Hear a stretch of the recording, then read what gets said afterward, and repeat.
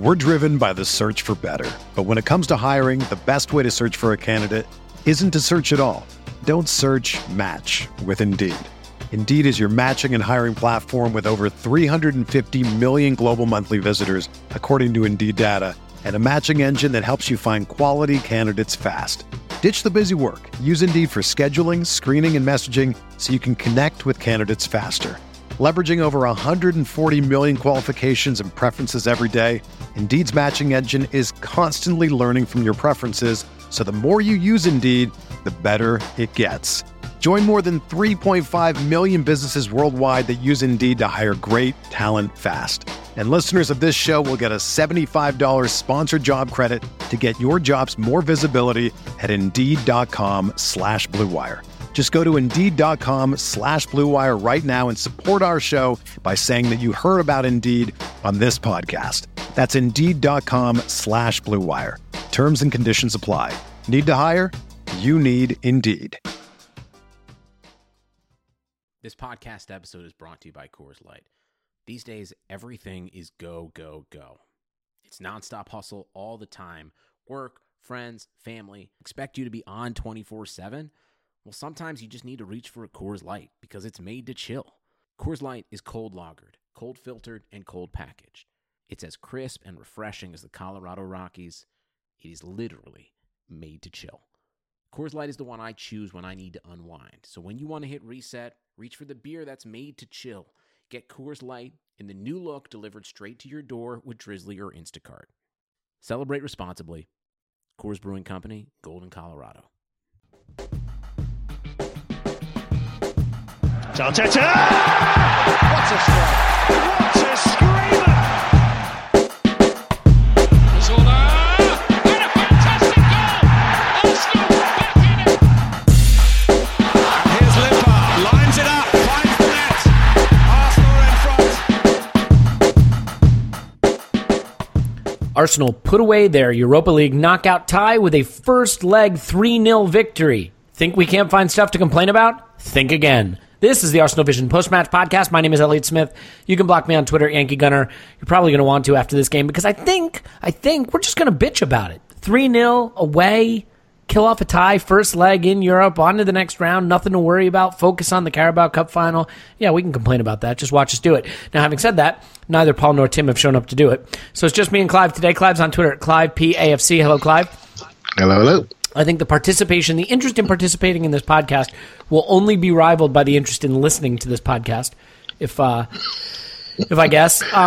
But there are some interesting things to get to, and I think just the first thing that we should talk about overall, before we get into the granular stuff, is just, look, it wasn't a classic. The level of competition was not great. They looked overawed by us for the first 20 minutes, and they paid the price for that. But should we maybe at least pause to have some appreciation of the fact that we did the job, we got it done, we killed off the timing? This is the competition that matters most to us. And at a time when we just lost the North London Derby, we've probably fallen out of the top 4 race in England. How important is it to come home from this feeling like we've steadied the ship a little? It's really important. I mean, from a competitive perspective, the game was not very competitive. They may as well have handed out bibs that we could train in. Do you know what I mean? Because it looked like a training session to me. But yeah, I suppose I'm still hurting from the North London Derby. So I'm sure there are many people listening to this that are still hurting from that game and still hurting from watching the Champions League games over the last couple of days this week. And I think that's all goes to create a funk over Arsenal, which is like we've sort of exited ourselves from a party that we were always in, and we just chucked ourselves out of the party. And it feels like we have to show a little bit of humility and grace and suck it up and say, okay, we messed up. This is where we are.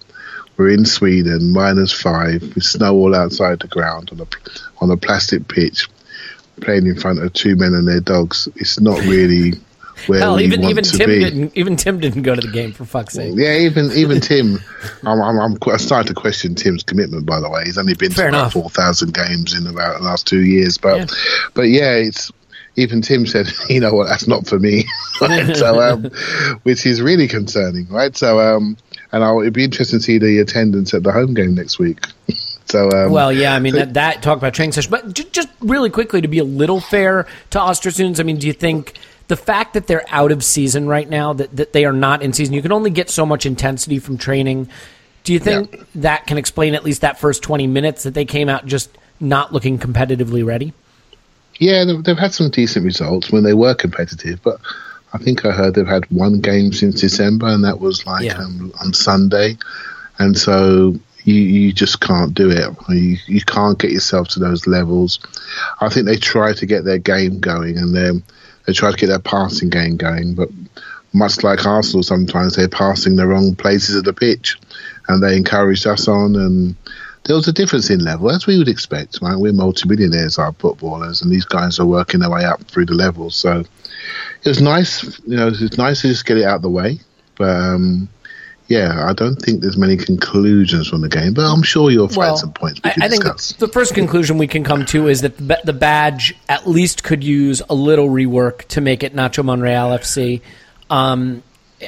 This guy just pops up with goals now. Are you sort of surprised that end product has become a big feature of his game this season? I mean, the irony is we were playing Oxlade-Chamberlain at left wing back to start this season, theoretically with the idea of adding some dynamism and explosiveness into our game, and here's Nacho Monreal leading the team in goal scoring. The credit to him is his approach to games. He just turns up to play football exactly the same as he did the week before, regardless of the surroundings, who he's playing against. He turns up and says, I'm ready to play. Are you ready to play with me? I quite like him. I love watching other sports, right? And I always watch NBA and rugby, and I think you can learn a lot from watching other sports about your own sport that you really love. And if you watch it closely, you can see similes. And, I call Monreal like our Russell Westbrook. He turns up every night, plays hard, right? And Westbrook's the same. And it takes, attitude and approach is something you can control. And he's obviously got ability, but to apply that ability every single week at the same level of intensity, every single training session, 4, 5, 6 times a week, and then turn up at football and do exactly the same thing again, that's what makes a professional footballer, and that's exactly what he is. And there's a lot of our players could take a lot of lessons from him. Yeah. The fact he's worked it out at 32 is a privilege to him, but right now, none of us would swap it, would we? None of us would. No, and I mean, it's interesting, right? I mean, he's keeping Kolasinac out of the side, and that's another debate for another day. I mean, I think it is interesting that in the game that had suddenly taken on such tremendous importance to us, Xhaka and Kolasinac are on the bench for it. And it really... What's your view on Kolasinac? What do you think? What's going on there? Well, you tell me. I mean, it is tough, right? I mean, I am not one to ever believe the idea that Arsene Wenger got forced to sign a player, had a player forced on him that he didn't want. I mean, even though there are some circumstances where you can definitely say maybe a player was more what he wanted than a certain other player that he might have gotten talked into a little bit, I just wonder if he hasn't brought the qualities to the team that they wanted. I mean, Xhaka hasn't brought the qualities to the team in a lot of ways that they wanted, but he's been played by virtue of the fact that we were just so short in that area of the pitch. But the way Nacho Monreal has played, and the way, to some extent, Maitland-Niles played in there, made Kolasinac a little bit expendable, and not to mention the fact he had some niggles and injuries and stuff that had stunted his development with the team. Now, I think he still has a role to play, certainly, but it looks like that role is backup, and based on the wages that I'm sure we're paying him coming from a free transfer from the Bundesliga, you have to worry about whether or not you can have that kind of player being a squad player. I mean, what about you? I think it's a story there. I think it's a story there that we don't know. So you think it's a power struggle type signing? I just think there's a story. I just think I'd rather think it's injury, but the longer I see it, I just wonder what's happening there. I wanna say it's injury. Hip injuries are hard to recover from, but he's just not featuring at the moment. He's not an option. We rested. He got a few minutes tonight, but I don't know. There's something happening there. I remember the early part of the season. I loved what I saw, like everybody did. We loved that physicality, that edge, Especially in the attacking half, though. I mean, I think his biggest impact was made in the attacking half, but Clive, what really changed is his distribution dropped off dramatically. I mean, he had games where he was passing in the 50, 60 percentile. Yeah, I think it depends on his partner. I think he's very reliant on Alexis. I think the Alexis and him combination was very, very good. And I watched the game in a pub tonight, and I was talking a lot about. I'm gonna go into a long one here, mate. So be ready. I'll just mute my microphone and go read the newspaper. There's something that we all miss sometimes, and when we're analysing games, right? So we all analyse players, we analyse systems, we judge players. We've all got our own story by which we judge players from, right? So, but there's one thing I think we forget, and all the best teams in our history and the best teams we remember. There's one thing that they have, and that's chemistry, and that's fit. And when players play well, they normally fit with somebody else. There's normally a partnership, there's normally a balance to the team, which allows them to deliver on their best attributes, right? So if you think back to the best Arsenal teams you can remember, your favourite Arsenal teams, there was good players in that team, but that's not the only thing. We've always had good players.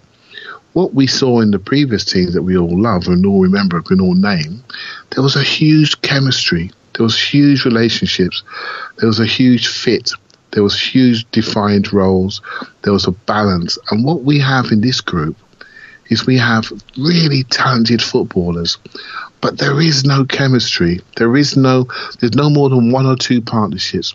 There needs to be 5 or 6 or 7 partnerships in a team to really make it flow, to really make it consistent, to really make it fearful. Yeah. And what we've done, in our buying policy, and I think there's a guy on Twitter we were discussing this week. So when I do these podcasts, I'm very, very keen to be authentic, right, and not to take anyone else's points. There's a guy called Petit Ponytail that me and him were discussing, and he said something to me the other day. He goes to me, Clive, he goes, our transfer policy has been very reactive. And he went through a few examples.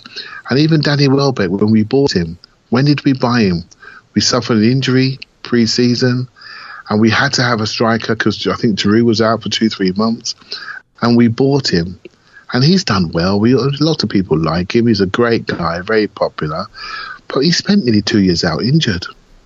And it's just like, that's where we are. And come the moment now, we buy 2 other centre forwards at the cost of £90 million. One's ineligible and one's injured. And we're now looking at Danny Welbeck with a bad knee injury playing on a plastic pitch. And I'm looking at saying, is that really what Arsenal's about? Can't we be more strategic in how we buy and how we recruit? And I think we need to really look at this. And this is where we're failing as a group. We haven't got the chemistry. We have got the players, but we haven't thought about how they fit together. And I think we need to fix that, be brave, and say, you're a good player, mate. You are a really good player for somebody else. But for us, you don't work. But who's making that call, Elliot? Who's saying... Well, we know who's going to make that call going forward. It's going to be Sven Mislintat and Raul with the input of whoever the next manager is. But I have to believe that Arsene has still been the primary voice in providing that input. So a manager, a recruitment guy can recruit. A contracts guy can deal with the contracts. A head of football operations guy can develop the relationships with his black book. But the manager, the coach, has to be the one to knit it all together. And my worry is, where Wenger's failing is not on, well, you could say on spotting talent. I think it's fitting talent together so they maximise themselves, so they improve. I think he has players in situations like Xhaka, we can name loads, I'm sure you could, that are really out there on the football pitch, but they're not best placed to succeed. And to do that, there needs to be a system, a balance, a partner, a fit, a chemistry to maximise people. So if you think back to the favourite team, let's go back to what I call the 2008 midfield, right? With Fabregas, Kleb, Rosicky, Flamini, with Van Persie ahead of them. That was a fit. You had a playmaker, you had a dog runner, you had a dribbler, You had a guy that could accelerate the play. They all could sprint into challenges apart from Fabregas. You had a finisher. You had an exclamation point. They were all a similar age. And it was a fit. It was a chemistry. Right? So, and of course, the Invincible side, we can all name that. And the partnerships, relationships there. And I think he's lost that. He's lost the ability to knit a team together. And he's creating a huge debate amongst us as fans. Xhaka's a great example of a good player that does not fit our team. Mm-hmm. Would you agree? Oh, yeah. Well, I mean, you hear it in Arsene Wenger's defense of his transfer strategy over the summers and Januaries too, where he says, find me players who are better than the ones we have that we can buy. But the question isn't whether we need to find players who are better than what we have, but better fit than what we have, right? I mean, exactly. There are plenty of people that think Granit Xhaka is a good player, and he may well be a good player. That is certainly open for debate, but he may well be. There is no question he is not a fit. And you talk about partnerships, and for a long time this was the issue. Giroud's a good player, but was he best fit with Alexis and Ozil? And Xhaka may be a good player, but does he really fit with the midfielders that we have around him? Santi Cazorla was the only player that could make Francis Coquelin fit. Koscielny and Mustafi, both a little bit rash, a little bit front-footed. Maybe they don't fit together as central defenders. And you're absolutely right. Throughout the pitch, we see that issue of a fit. Now, I think as we look at the team that played tonight, we did get a glimpse at something that we've talked about, so I think we should bring it up, and we'll come back to Danny Welbeck, but Ainsley Maitland-Niles did get to play in central midfield. I actually thought, ironically, he started somewhat poorly, even though we started really well. I thought he picked it up. He came into the game well, but what you really saw, what was eye-catching for me, were some recovery runs he made that our other central midfielders just can't make, and that was refreshing to see. Yeah. I don't think this was a 10 out of 10 performance from him, but the qualities that he showed, and some of it was that lackadaisical quality as well, and I don't think we can overlook that, where he sometimes let his man run by him and dropped his head and took a minute to recover. But overall, what was your sense of seeing him in the central midfield for really the first time in a significant moment? It's a huge moment for him, right? So if you should put yourself in his boots, right? He's been at Arsenal since he was 9, 10 years of age. He's gone through all the different phases, 10 to 12s, you go 14 to 16s, then you get your scholarship, and then you become a scholar, then you become a pro. He goes out alone, he comes back, he's kept, he has a few injury issues, had a few issues with his mum, and basically he gets into the first team squad.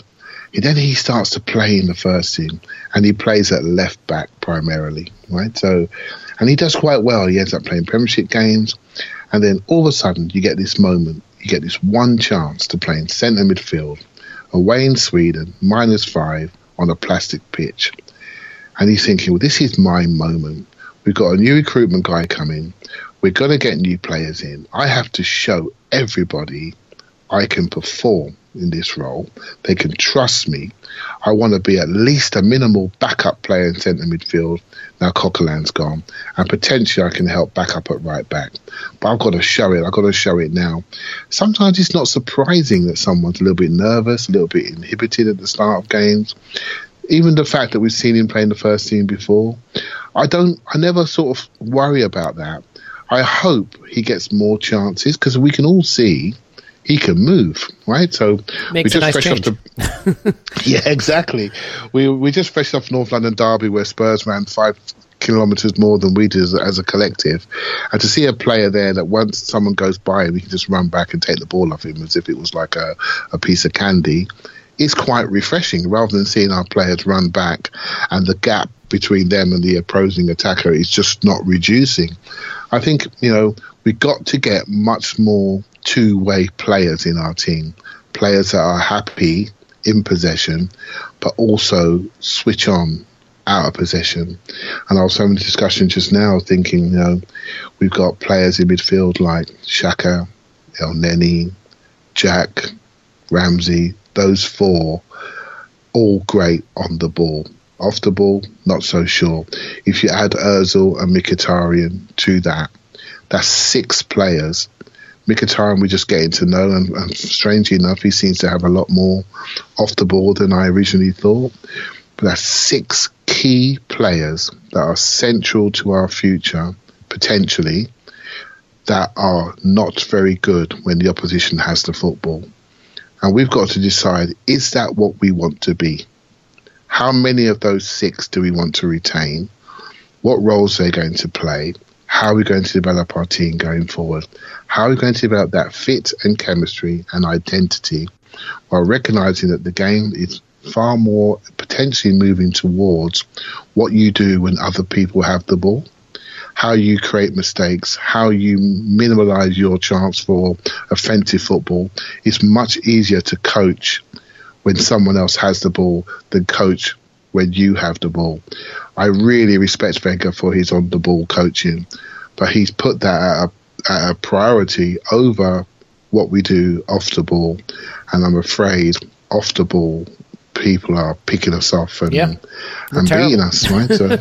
and you even saw some of it tonight, by the way. I mean, I think it is easy to dismiss this game, and especially when you go up 2-0 away as quickly as we did, and on a cold night, and you said, plastic pitch, there is the opportunity to switch off. But the moment they put us under the slightest pressure, we really struggled with it. And it is a reason for concern because it is something that we've seen happen so much this season. I think Tim has talked a lot about it, which is that these smaller teams are starting to figure out that there's nothing to fear and that if they have a go at us, they can get some joy. And our Europa League has actually gone this way, Clive, a lot. We've started games where we've dominated these intimidated smaller sides who, as the game wears on, come to realize that they can get at us and start to. And I thought that happened tonight, but it was too late for Östersunds. And so, I think Maitland-Niles did well. Look, the fact that he could dribble the ball, he did that, something Xhaka doesn't do. And the fact that he had the recovery pace was great to see. Again, something that our central midfield doesn't really do.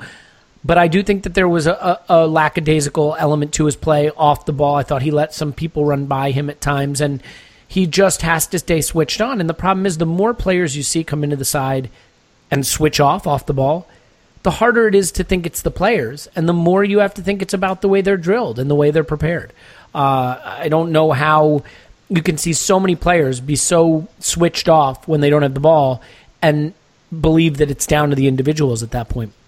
Now, sorry, no, go ahead, please. Yeah, no, that's it. I was going to say, well, it's down to the culture, right? So when you train for Arsenal, I've seen Arsenal train, and the quality of the training is just unbelievable. I watched Kieran Gibbs train once, and we used to moan about him and his touch and his decision making.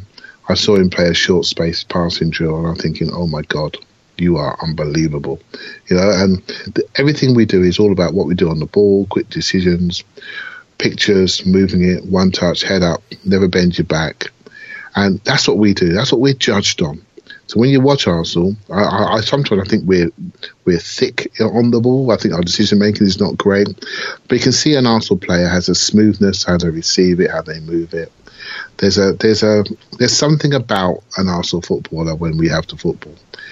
But we have to think about the other side, right? And I think Wenger has obviously created an environment where that's not an emphasis. That's not a punishment. That's not an accountability. And so we're lucky that Maitland-Niles can run 100 metres in 8 seconds and he can catch up with his mistakes. But really, we should be saying to him, that's not quite right. We need to work on that. You need to stay alert. You need to spin your head. You have the 2-second rule. Don't stare at the ball for more than 2 seconds. If you're staring at the ball for more than 2 seconds, that means you're missing something. So you develop a picture, develop a defensive picture. Don't rely on your speed like you have done as a youth, because you can just catch up every kid who's 17 out there, because you're playing against men and they will smash it into your net. So be aware, we want you to be a defensive player, and we have to coach you in such a way. And I just think that's where we're missing out on, Elliot. I just don't think we're holding people to account. This is not to criticise the player, because the players learn in front of our eyes. Well, right?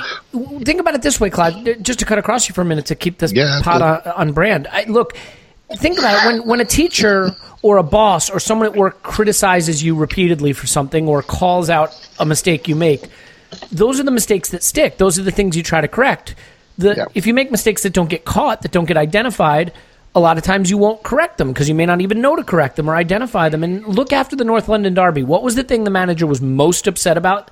It wasn't we lost sight of our runners, we lost track of players in our own box, we were too unprepared every time they took a quick restart. They were able to beat us. No, what did he specifically call out? He said, we had chances to break, and at this level, you cannot miss those opportunities.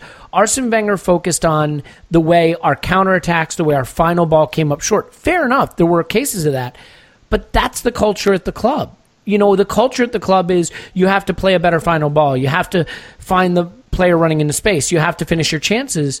When I certainly think he could have just as easily have focused on the defensive and off the ball deficiencies in that game, but he chose not to make that the teachable moment. So, and who knows what he does behind closed doors. Look, I think there's a lot of overarching issues that we've touched on. Great point. Well, you know, it just you take your cues from what your boss says to you and to the public. And I realize sometimes the things he says in public are not consistent with what he's saying behind closed doors, but he was pretty exercised about it. He was pretty upset about that final ball issue in the North London Derby. And by the way, I thought it was a problem in this game. I thought we had a lot of counterattacking chances that we did not execute effectively. Mkhitaryan guilty at some points again. He seems to have a little sloppiness in his game that I didn't expect him to have. Now, some of that may be that he just hasn't been playing a lot of football for United, and so he's getting himself into form. But a lot of it is Danny Welbeck. He had some pretty unfortunate moments, some selfish moments, which maybe is him trying too hard to impress, where he could have made the easy pass and set someone up. A lot of his runs were going from central areas into wide areas, but his body shape meant that he was closed off when he received it, so he couldn't give it back. Overall, I thought, you know, injury form aside and the pitch aside and the weather aside, this was consistent with what we've seen from Welbeck. And so my question to you is really a two-parter. One, what do you think of what you saw from Welbeck? And two, where does this leave us for this competition? If Lacazette were to miss the round of 16, which, you know, depending on the prognosis for his recovery, he's right around missing one or both legs of the round of 16. So what did you make of Welbeck, and where would you go with this center forward position for the next round? Well, he's our option. Wenger has bigged him up this week and said, I prefer him there. And he played very well in the cup final. There was a system, there was a pattern. He moved people around. But he had a goal score. You know, I'll cut across you again, because why not? Let's just keep doing that. Yeah, it's just the two of us. I still can't give you room to talk. Look, my point is, Welbeck's running and energy and physicality and aerial dominance, you know, ability to win the duels, that's great if someone else can take on the responsibility for goal scoring. So like an Alexis. You know, Welbeck makes the deepest run, pushes the defense back, and Alexis runs into the space he leaves behind. Okay, that's workable. But when Alexis is not there and the person who has to score the goals, who has to take the responsibility for the end product, I realize that wasn't the case tonight, but you would think against better opposition, is Welbeck. That's a totally different proposition. So we're back to what I said before. We're back to fit. In the cup final, we had an 11 that fitted. We had a strategy, we had a plan, we pushed them back, and we had a goal scorer behind a guy that was used as a battering ram to physically move people around. What's changed? We all know that Danny Welbeck, sorry mate, no longer are you just going to run around and try to be a player that creates an intangible moment that can create the difference out of nothing. You can score out of nothing. We're actually expecting you to be our centre forward and our main man to score a goal. And that's a completely different expectation and responsibility, right? And none of us, well, we're all nervous about it because we all know that he has many talents and abilities, but sure-footedness in the penalty area when it comes to decision-making and shooting and scoring maybe isn't his number one strength. So we're all a little bit nervous about what comes ahead. And feels like a big miss in a striker. Yeah, it just feels like and he's a forward player. That's what he is. He's a forward. At the highest level, for me, he's one of a front three that's not got a fixed position or responsibility. He absolutely needs all of our players, with Clive. They all, Ozil, Mkhitaryan, they're all go where you want players. They all go where you like players. Sometimes you get a chance to watch other teams, and I think you can learn a lot about yourself when you watch others. And, you know, I watched Liverpool this week, and there's just defined roles. They've got a false nine, that works very hard. He's the first defender. He's the guy that sets the trigger in Firmino. He's the one that sets the defensive trigger. They have 2 lazy wide forwards that don't work hard. They have a midfield 3 that work very hard to allow their goal scorers not to work hard. So they work hard going forward. And they cause problems, and they're rested, they've got energy. Their back four's not great. So they put a £75 million player in the middle of the back four to try to reduce the drama back there. The goalkeeper throws them in. They're not a complete article, but we can see where they're going. We can see what they're developing. When Naby Keita comes in, we can more or less picture where he's going to play, what he's going to do. With Arsenal at the moment, we're not there yet. We haven't got that fit. We haven't got that system. We haven't got that player profile. What makes an Arsenal player? We've lost it because we're reactive when we buy. But I don't want to be too doom-laden. I do feel we're starting to think about this right now. But I'm afraid there's an issue, Elliot. There's an issue with our manager. He's the person that decides how things fit together. Other people will buy. Other people will recruit. But he'll be the one that fits them, and I don't trust him anymore. I don't trust him to put the right players. And when I saw that team named tonight, and I looked at the names on that team sheet, I know we got a few people out. It just didn't inspire me, that team. It just didn't inspire me. It just looked like, okay, we're relying on Welbeck. The back four's okay. We got a guy in Callum Chambers playing centre half that Fulham were trying to take on loan in the break. That tells you his level. Right, and we got Mustafi. And he was the better of the 2 centre backs. He was the better of the 2. Mustafi, we don't trust him. Bellerin plays every minute of every game, and surely at some point someone's going to let him have a bit of a rest. We just look at this team, and I'm just thinking, okay, where is this going? Is it inspiring me? Well, what's scary is what's the better... I think this is really where we're at. If I said to you, it's the round of 16 now, and you have to pick an 11 for the first leg of the round of 16, and Lacazette's not available. Other than Koscielny, is there a better group that you can... I mean, the scary thing is this isn't like it was a heavily rotated side. I mean, there's not a lot of options there that are going to make this a better team.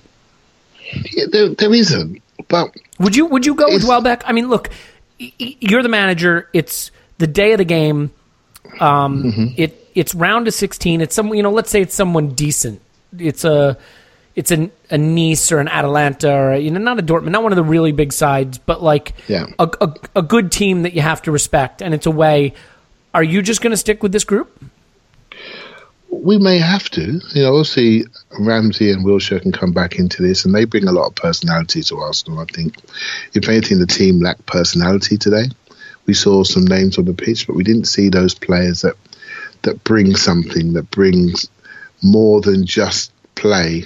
They bring themselves and they influence.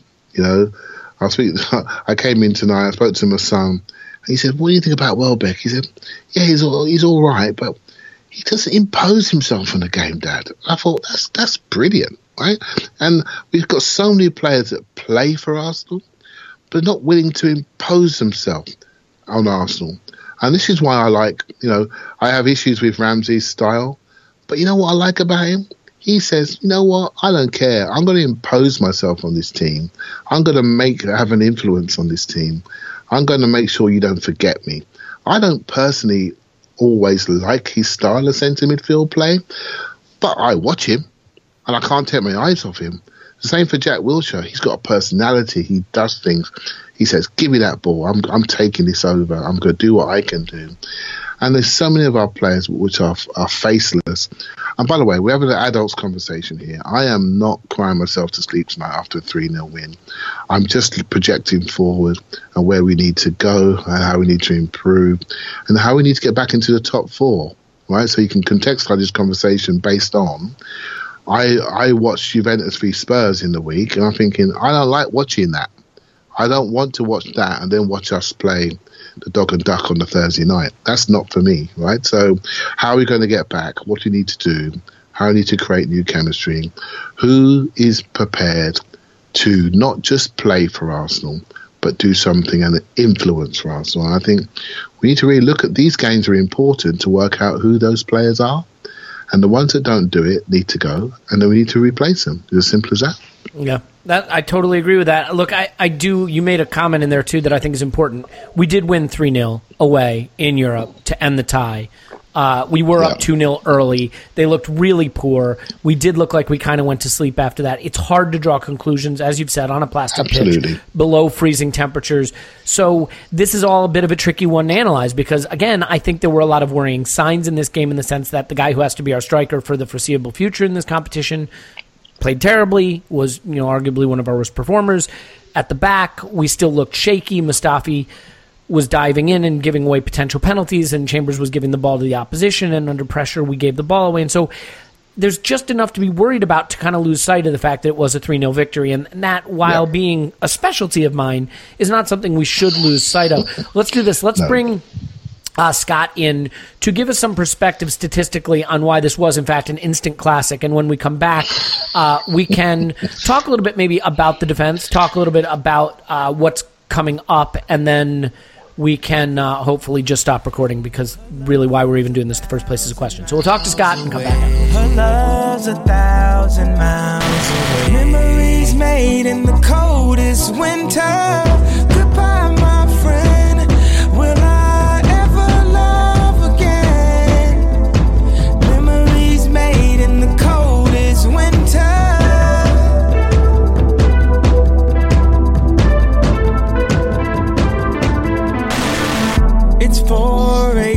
It may not have been an instant classic, but they're all sexy on a spreadsheet. That's why we've got Scott here, and he's going to tell us all the data, all the statistics that will make you rethink what your eyes told you about Arsenal 3, Östersunds 0.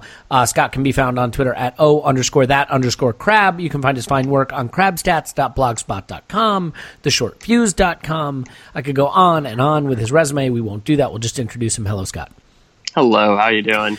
Great. I am excited to hear all the fascinating statistical analysis of this match because my eyes said to me that maybe I was watching something that wasn't entertaining, but maybe the spreadsheet has a different perspective. So first things first, in terms of the overall team performance, how did we do on the old XGeometer?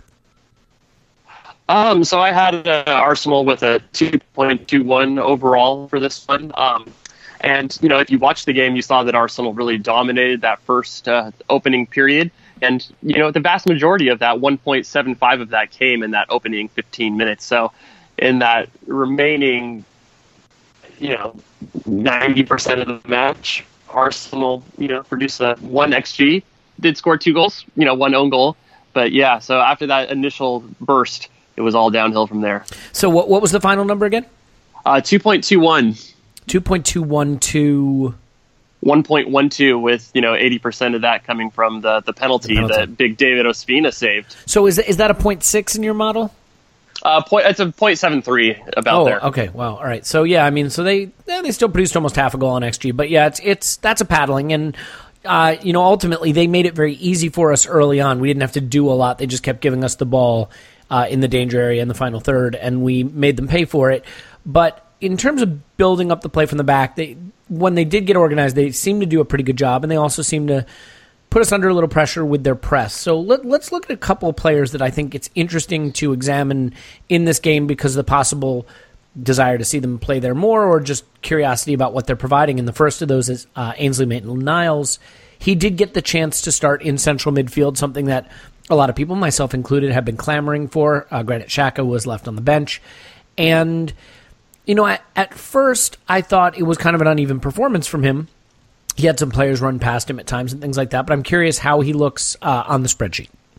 Yeah, so passing-wise, to me, he looks very tidy. He didn't really try a lot of hard passes, per se, but he kept it simple. He completed 78 of his 83 passes, so that's, shows that he was, completing them at a high rate, 94%. So that's definitely good. He was very good in his own half, 9 of 9, and 45 of 46 in the middle third. So to me, it looked like he was, probably given instructions to keep it safe, keep it circulating, and let the players in front of him do the creative work. And I think that he did a pretty good job at that. We've seen him be able to dribble when he's playing in left back, left wing back. He did some of that. Did he attempt any dribbles in this match? Yeah, he was 2 of 3. So I believe that's actually tied with Arsenal, or his lead. There was a couple players with also 2 take-ons. Certainly something that Xhaka doesn't provide in that zone. Yeah, and the other thing that I did notice is that he did use his speed to recover well a couple times when he needed to get back defensively. He was 3 of 5 in tackles with an interception. So he may not have always been in the best situation, but he did have the speed to be able to recover if he wasn't. Yeah, I mean, that's something that we haven't seen at all, whether it's Jack or Xhaka or really whoever it is. We've not had the player who can chase back and cover the ground the way he can, so that's good to see. I guess. Yeah, to me, it was actually kind of nice to have 2 central midfielders that were fairly mobile. So, yeah, because Elneny, he may not have the fastest speed, but he is constantly moving. And, nice to have 2 mobile guys in the middle of the park. I mean, we almost, in the first 20 minutes, completed 200 or so passes. So the question I guess I have is, where was the volume coming from? I mean, who were the most active passers for us in general? It was all in the middle of the field for the most part. So we had quite a few players that get close to 100 passes. Wow. Let's pull up the full passing stats here. Yeah, because, I mean, one thing we haven't been able to do of late is control games in midfield. Now, part of that is because teams in the Premier League don't really let us do that, and Östersunds, especially early on, were sitting very deep and looked very intimidated. So they gave us a lot of room to play in that area of the pitch. But exactly, yeah. So who took advantage of that? Yeah. Yeah, so Elneny was 94 of 97, Chambers was 87 of 91, Mesut Ozil 79 of 88, Niles 78 of 83, Mustafi 73 of 78, Iwobi 70 of 78. So, I mean, yeah, there was basically lots of players that were getting lots of passes and they were completing them at a high rate. Yeah, shared around. Okay, well, as far as Mkhitaryan goes, this is a player that I think we're all hoping will fit our style in a way that some people don't believe Alexis did. And obviously, against Everton, that looked great. Against Spurs, not so much. This is our 3rd chance to see him play for the team. A very, very weird game to try to evaluate because of the opposition and the way the game went. But how did he look to perform statistically? Well, this one was actually probably pretty close to what you'd see from a Sanchez performance. So he had 6 shots leading Arsenal. Put 3 of them on target, and one of those was a big chance created by Mesut Ozil on one of the Östersunds, early turnovers that Arsenal did when they pressed early. He also created 3 chances. He had 1 assist and 1 own goal, and I got confirmation from Orbinho, who works for Opta, that an own goal does not count as an assist, and it actually counts as an incomplete pass. So that's a little bit unfortunate, and one of those ones that's kind of screwy to classify. Well, because also, I mean, if it doesn't get turned in as an own goal, it falls to the feet of Danny Welbeck, and from there it becomes a shot in a rosy. So still not an assist. But yeah, in any event, unless it comes off of his knee or his hip or something crazy. Exactly, yeah. Of course. So I mean, because the thing that surprised me though is he looked a little sloppier than I expected. I think with Alexis there was frustration that he gave the ball away too much. Did Mkhitaryan maybe lose the ball more than you'd expect in this game? Let me check his stats here. I didn't notice him turning the ball over very often, but maybe it wasn't turning it over so much as just a little sloppy with passes and touches that didn't result in losing the ball, but maybe resulted in an opportunity going begging. And the thing you always have to remember is on the plastic pitch and in sub-freezing temperatures, sometimes your body doesn't react and the ball doesn't react the way you expect it to, and that seemed to catch a few of our players out at various stages. Yeah, so it looks like he missed 11 passes, so he was 82% passing, and then he was dispossessed 3 times. One of those was on a dribble that didn't get completed. So I guess he turned it over 14 times. So not a horrible day, but I think that's one of the things that's going to happen with your creative players, and you just have to take that in stride, especially if they're attempting more challenging passes in the final third. I thought exactly. The challenge too is you look at score effects a lot. I mean, do you see the score effects impact on the data here in terms of when we went up 2-0? It looked like Östersunds kind of decided they were going to press a little more, get it in our half a little more. We also looked like we felt we had won the tie at that point and maybe switched off. Is there anything that suggests to you that when we took the 2-goal lead, those score effects might have kicked in? You definitely could, because part of it you could see is that Arsenal basically stopped shooting after that 2-0 lead was established. They added a little bit more later, but they seem to not have the same hunger to go for goal. Some of those, the bigger teams, which Arsenal try to consider themselves, when they get an early lead like that, they think of a chance to, really run up the score. But Arsenal seemed very content to, take the 2-0 lead and, go to the Emirates and, just make sure to take care of business there. No. So, yeah, I think there was some big score effects here. The Arsenal kind of didn't really push for any more after the second goal went in. Got to stay fresh for the non-match that we don't have this weekend. So, all right, well, that's all well and good. I think we should finish out with a player who I think you could say on a night when we won 3-0 away in Europe would still not be feeling great about his performance, and that's Danny Welbeck. If this was his audition for the center forward role in Lacazette's absence, I certainly wouldn't say he did anything to secure the part. Did he have a poor game statistically, or is it more the eye test in this case? I think both. The eye test definitely didn't impress me. There was a lot of times where he would make, good runs, but it would go from the middle to the outside where he would receive the ball and not have a chance to look at goal. And his only other option was to turn towards the sideline and then the recycle play. On the day, he had 3 attempts, wasn't able to get any on target. He did pass, fairly well, 23 of 25. He created 3 chances, which is pretty nice, but none of those were into great shots. He completed 1 dribble, was offside in 1 situation. It's not the greatest day. His not for your center forward against a weak team when you win 3-0 and at one point you have 82% possession. For your center forward to put up that kind of day is not what he would be looking for. And this might be damning with faint praise here, but his defensive numbers were actually quite impressive. 2 of 4 tackles, 1 clearance, and 1 of 1 in his aerial duels. So he at least has that going for him. Good for him. So when you look at something like PPVA or XG Chain, I don't know if you have that calculated at this point because I know it's just after the match that we're recording this. Is that something you can look at that might say, well, he linked up well, building towards what we were ultimately trying to get on the end of, or nothing spectacular there? Yeah, I do have the XG or the PPVA up here, so let me give him 1 second to switch over to that. So we got looking for Danny Welbeck. Yeah, so were a lot of our supporters, but yeah. I had a joke there. It didn't come off. Just keep going. Like a Danny Welbeck shot. There, that's perfect. There you go. You bumbled it into me so I could finish it. Yeah, that's perfect Danny Welbeck joke. All right, fire away. All right, so his passing value added in this game was 0.07, so that's definitely on the lower side. Arsenal had several players that were over 0.4 in the match. So Danny Welbeck wasn't one of those. Just to point out, Mesut Ozil, like normal, led the team with a 0.6, followed by Alex Iwobi with 0.55, who I think, quietly had a pretty solid game. Yeah, I thought he had a good game. Connecting the midfield to the final third. He made himself available quite often. Mkhitaryan put up a 0.395, so I would round that up to a 0.4. Mohamed El Neni was, tidy and everything as well in center midfield with a 0.46. So when you have, that much of the ball and we're able to complete that many passes, you're going to run up big numbers. So I'll have to look when I do the per 90 or per 50 touches. Per 50 passes to see how some of these are affected.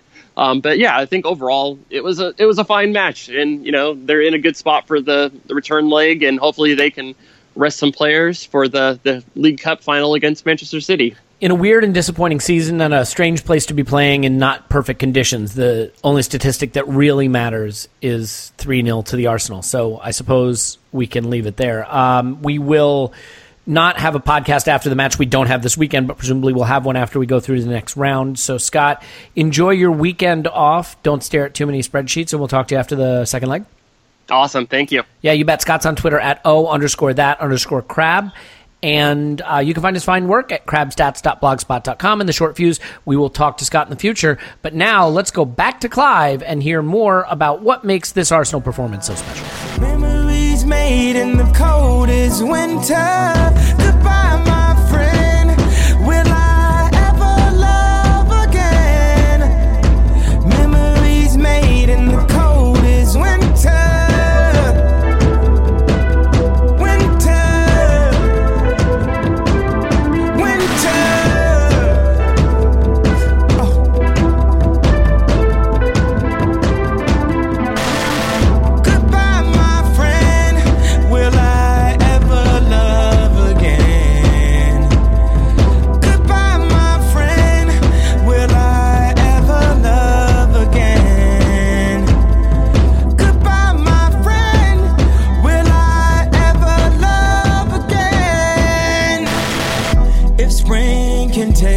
snow away, if spring can take the snow away, can it melt away all our Okay, we're back. That clears up everything you wanted to know about the spreadsheet view of this game. I think it was a much sexier game on the spreadsheet, to be fair, but that's, not always where the games are played. Sometimes they're actually played on plastic pitches. So, Clive, we're back. Let's talk a little bit about the Mustafi-Chambers pairing. I think it is an interesting situation we're developing because, look, Koscielny is not going to be able to play every single game. We know the state of his Achilles, and he has to be rested and rotated out from time to time.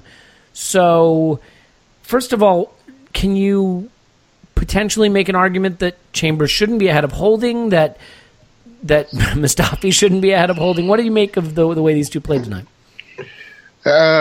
What did you expect, right? So calamity.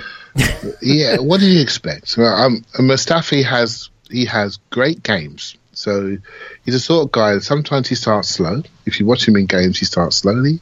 It's like he needs a kick to get him going or a mistake. And once he's done that, then he gets started and he engages and he can have some spectacular games. But his bad games are really bad. And I think he's just a bit stupid at times, right? So he's a player to me, just not the player type that we needed, right? So he's not tall enough, he's 5'10", and he's not fast enough. No BS, right? That's the truth. He's 5'10", and he can play on the ball. He can be outrun. He can be outjumped. If you got designs of being a top 6 team in Europe, that's not good enough. Yeah, right? Rafael Varane is what you need, not Mustafi. Or a player that looks like that, right? So we flip to Callum Chambers. Should I just say ditto? Well, he's not Chambers, very fast. The thing with Chambers, though, is you would say Mustafi supposedly makes up for it by being an excellent on-the-ball player. Now, we could debate that. Chambers can't keep the ball. I mean, he just looks so nervous on the ball.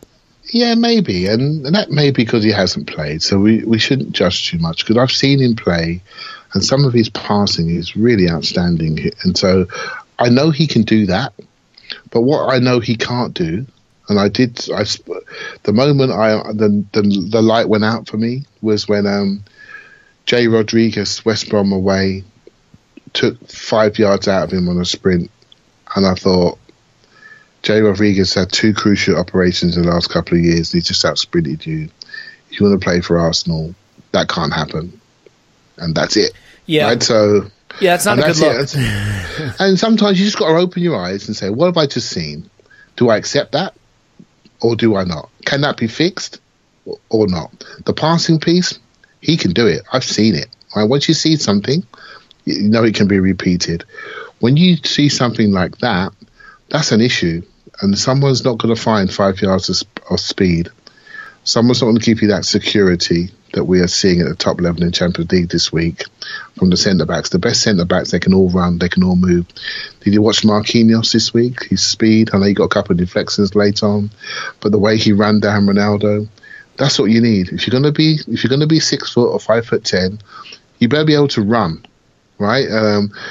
Barcelona won the Champions League with a centre-back who was basically a midfielder that could run, right? And he could sprint. He could sprint into the tackles. It's all about your ability to move, win duels, be robust in tackles. If you're not going to... Well, I feel we're small physically. Tottenham showed that we could be bullied on set pieces. They beat us in the air. I felt threatened when the ball was in the air. That means we're not dominant enough. Our best defender is Koscielny, as you highlighted.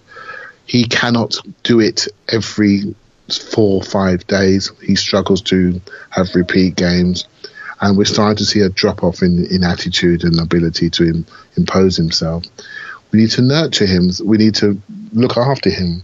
But really, what we all know we need 2 new centre-halves in the summer, because the ones we have massive failings that I don't think can be resolved.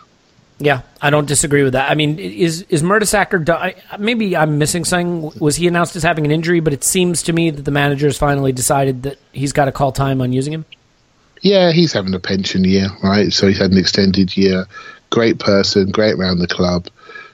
He should retire, but he's on the footballer's wages, so we're paying the footballer's wages for the last year of his contract. And I'm sure he'll go on and do a fantastic job in the academy. They're meant to bring in the guy from Reading, their academy, which is a very good academy. I know that for certain because I know that academy.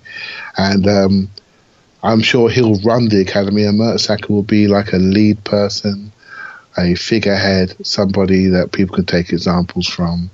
I think that's a combination. That's a very smart move, and I look forward to it.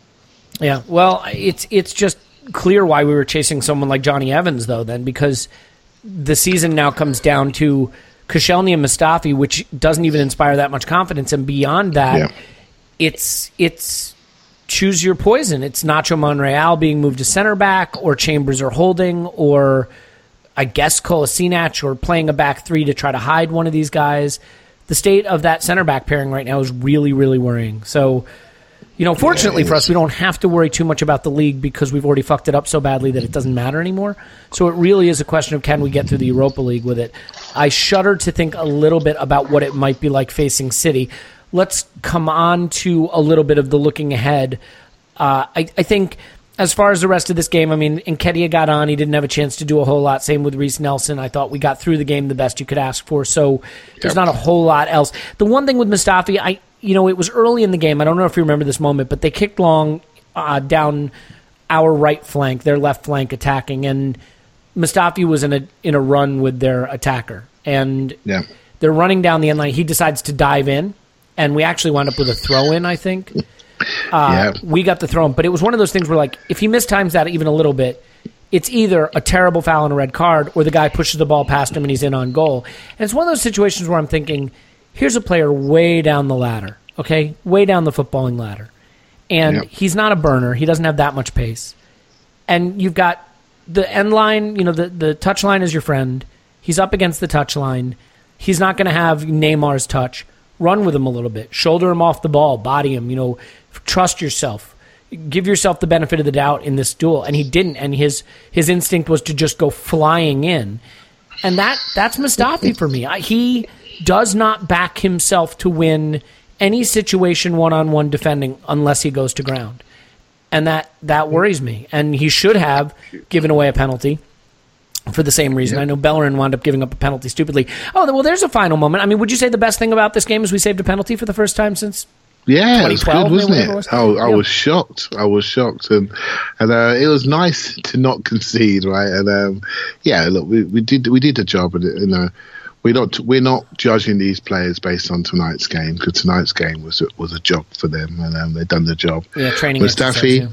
Mustafi, what is he?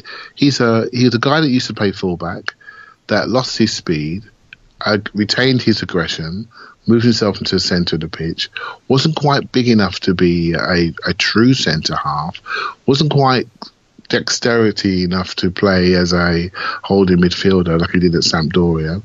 So what he's done is added aggression to his game to hold that centre spot. I actually think he would make I like him in the back three. I really do like him in the back three. I think that's where he's maximised.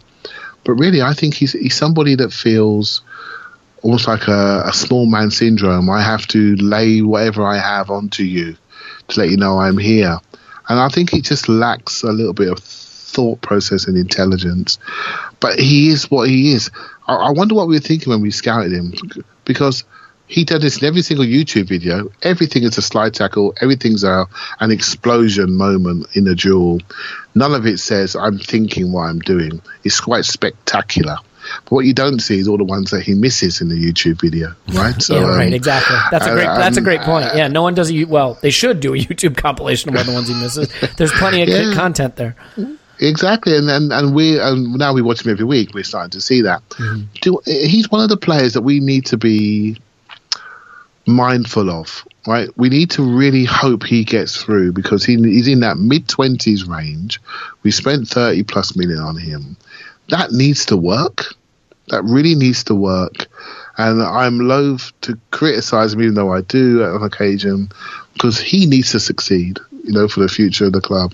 Or we need to find a way to offload. And the market is very, very small. You can't offload to Spain, they can't afford. You can't offload to France, they can't afford.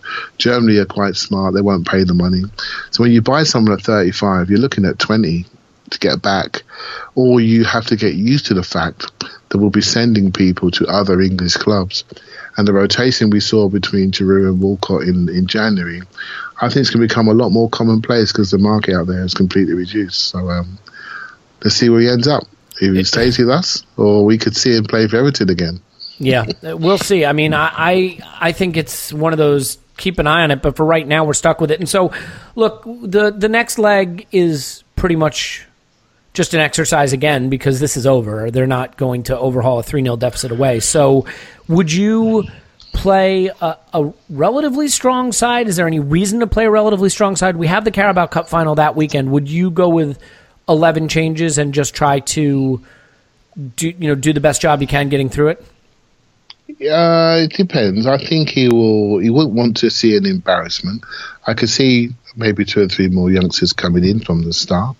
I mean, why play certain players? Players like Reece Nelson, I think, deserves a chance. Nketiah deserves a chance. I wouldn't like to see Ozil be playing and Mkhitaryan playing against this side on a Thursday when we got City on a Sunday. It just doesn't make sense, right? And the gap's not too long. They won't lose too much sharpness, or maybe they have a few minutes off the bench. We don't know. I just think it's important, though. I think post the Spurs game, I don't know about you, but I just feel there's a bit of a loss of Wembley confidence. I think there's something that we had. We were always good at Wembley. We've done well recently. We've managed to do, not be beaten in 9 games, whatever it is. But I just was so disappointed about the Spurs game and how we approached it. I don't know if it's Wembley, though. Look, that was a home game for them, although a quiet one by their standards. It was a league fixture, and I think you're always going to approach a league fixture a little differently. I don't know. I mean, I wouldn't be as worried about that as so much as the fact that we're coming up against one of the best sides in Europe right now in red-hot form with the ability to rest their players ahead of that cup final. And a team that can press you and make you pay for turnovers, and we love to turn the ball over. Well, let's end on a low note then, because why not? I mean, when you look around and you see the gap between us and the top 5 ahead of us in the league, and then you watch Liverpool go win 5-0 and City win 4-1 and Spurs battle back to get a creditable 2-2 draw away at Juventus, does this feel the furthest away from the top teams in England that you can remember us being? It's a tough week emotionally, right, as an Arsenal fan. It's a tough week to keep perspective. It's a tough week to really look at what you have. We're trying to have a conversation with perspective tonight about what we've just seen. We're not judging what we've just seen. We're judging on what we've seen last week and what we could see going forward. And it's hard, right? It is hard. I am somebody that always thinks there's something better around the corner. I think players come and go. I don't get hung up on players. I think there's so much talent out there. Some of the players that we're linked with, I've never heard them before, and then suddenly they appear as a link to Arsenal. There's so much talent out there. For me, it's how we apply that talent and what we stand for and what we represent. I think that's my concern. If we're still buying players that do certain specific jobs but don't do other jobs, I think we're going to get more of the same. We're going to we look vulnerable, we look flaky, we look beatable. We don't have a fear factor. So if you're going to have players that do one thing very well, they better do it very well and then pay for it. Right? Don't go halfway. Don't have players that don't do their jobs, but they're not the best at their primary job. So for me, it's about what we're trying to be, what we're trying to represent. What does Arsenal represent from a playing identity perspective? Once you work that out and we start to settle on a system or two and develop players that are two-way, mobile, aggressive on the ball, aggressive with the ball, far more direct, far more pacey, far more energetic. When we start to see that, we'll all know it because we're not stupid. We'll see it. Speak for your damn self. And we'll all see it and we'll all love it. At the moment, we have this team that has massive highs, can't sustain them for too long, and then it has massive lows. And that's, for me, that's down to chemistry, player type, and dare I say it, what the manager's transmitting to the players. I feel as though the stage he is in his career, it feeds through to the players. If they had a hungry manager looking to achieve, I'm sure that will be replicated in the player staff.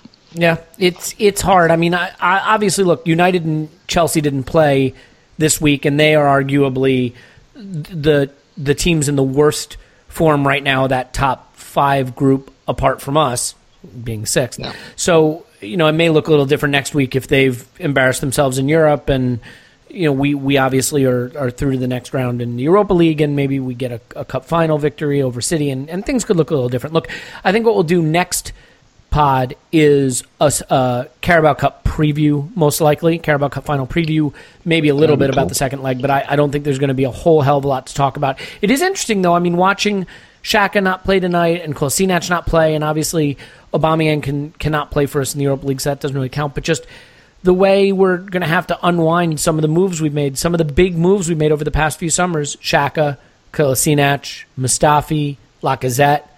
Would you say those are the impact we wanted them to have on our squad? Would you say those players have become the bedrock of the competitive arsenal? I mean, because that's what you do. You go into the market and you say, all right, we're not competing for the title, so we're going to make some moves that are going to point us in the direction, an upward trajectory to where we can get back in the top 4 and compete for titles.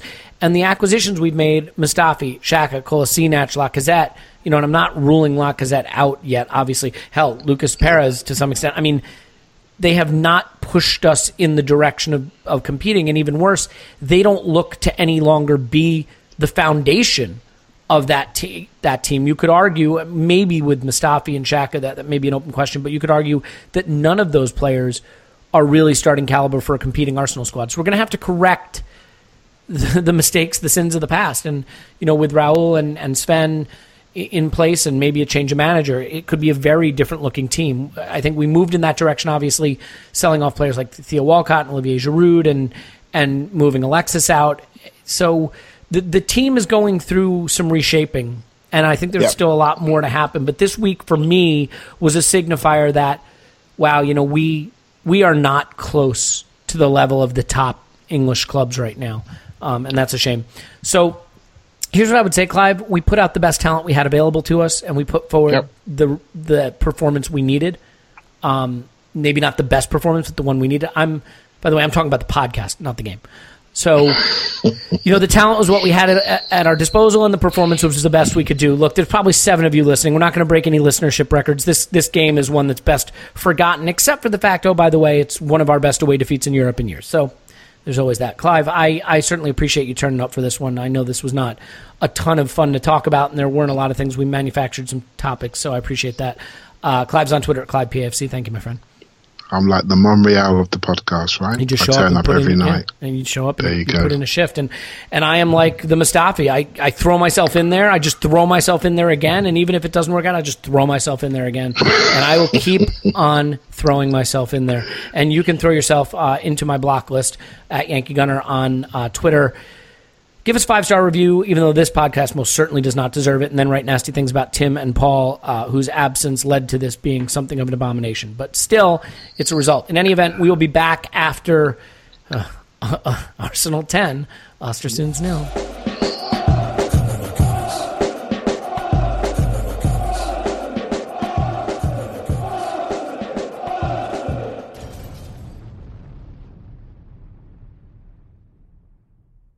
Everyone is talking about magnesium. It's all you hear about. But why? What do we know about magnesium?